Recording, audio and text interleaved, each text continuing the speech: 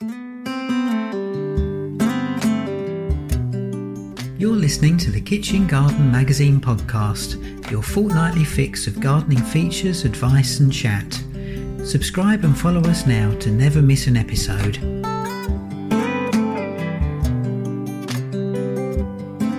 Gardening on a budget. In this new series, Stephanie Hafferty shows you the many different ways you can save money on your fruit and veg by growing your own.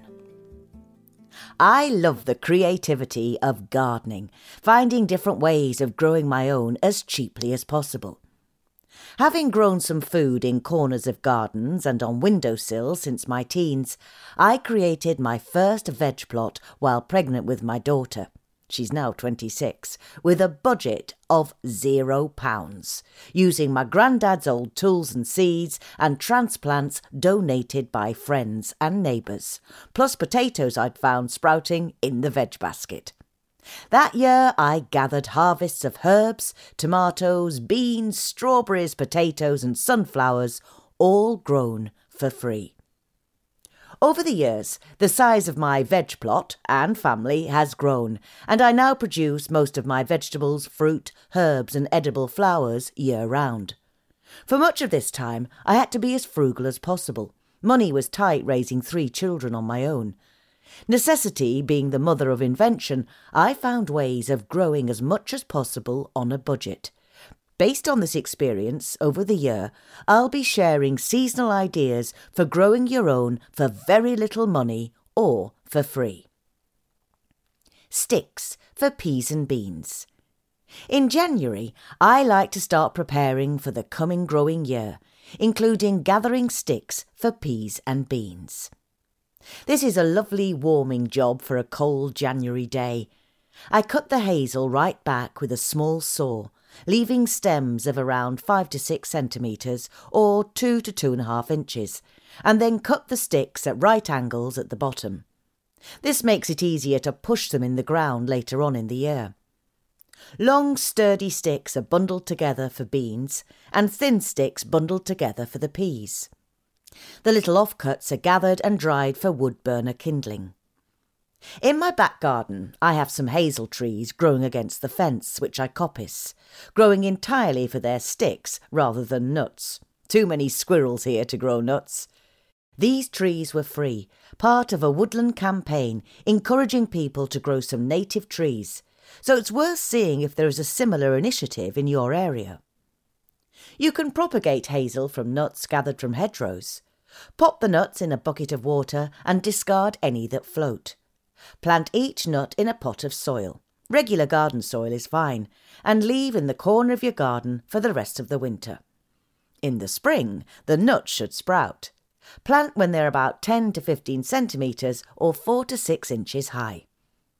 The hazelnuts may not grow exactly like their parent plant, but as they're being grown for sticks rather than nuts, this doesn't matter. Comfrey and nettle tea. Thinking ahead for soil fertility, now is a good time to make sure that you have some areas of nettles and comfrey to make free plant food. Nettles are everywhere. Just dig up, with permission, and transplant the roots into your chosen spot. In smaller gardens, it is better to grow Bocking 14 comfrey rather than the wild varieties, as they can spread with too much enthusiasm. Ask locally whether anyone has some that you can split. Choose 1 or 2 chunks of roots with shoots on and plant where they'll grow. Under trees is an excellent place. In smaller gardens, these will be happy in pots about the size of a bucket. Nettles and comfrey are mostly dormant in January, so they won't be making plant feeds just yet. This is preparation for the coming months. Indoor scrap veg garden. January can be grey and miserable, so try growing a colourful veg garden on your windowsills. Observing the growing shoots and seeing how they change every day is a fun project for all ages, while also providing welcome fresh flavours for winter dishes, although it can be done at any time of year. And it is entirely free, made from the leftover parts of vegetables you've prepared for your dinner. Rescued from the compost bucket, the veggies get another chance to grow. You need veg scraps, water and some dishes. Many vegetable scraps will regrow from their tops or roots. My favourites are tops: carrots, beetroot, turnip; roots: onions, celery, lettuces, cabbages, chicories, leeks, Florence fennel.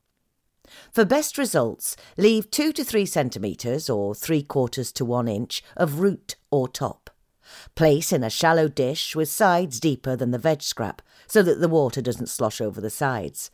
Either one big one for all of your scraps or several small ones to create lots of little watery gardens. Pour water into the dish so that the water level is halfway up the vegetables. Wait patiently for your garden to grow. It can take up to a week for the first shoots to appear. Check daily for signs of sprouting and to make sure that the water is topped up. This is very important. I have found my little windowsill garden all dried up and dead after a weekend away, having forgotten to check the water levels. Harvest the leaves as required. Use in winter soups and stews, in salads, or try this tasty pesto. Veg top greens pesto.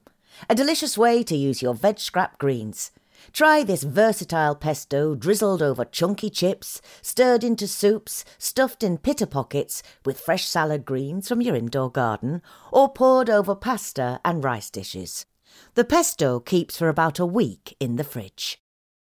You'll need about 100 grams or 3½ veg top greens, 50 grams or 1 3/4 ounces of nuts, toasted, walnuts, pine nuts, cashews, 50 grams or 1 3/4 ounces of grated parmesan, dairy or vegan, 100 millilitres or 3½ fluid ounces of olive oil, 2 to 3 cloves of garlic, chopped, the juice of half a lemon, and salt and pepper to taste.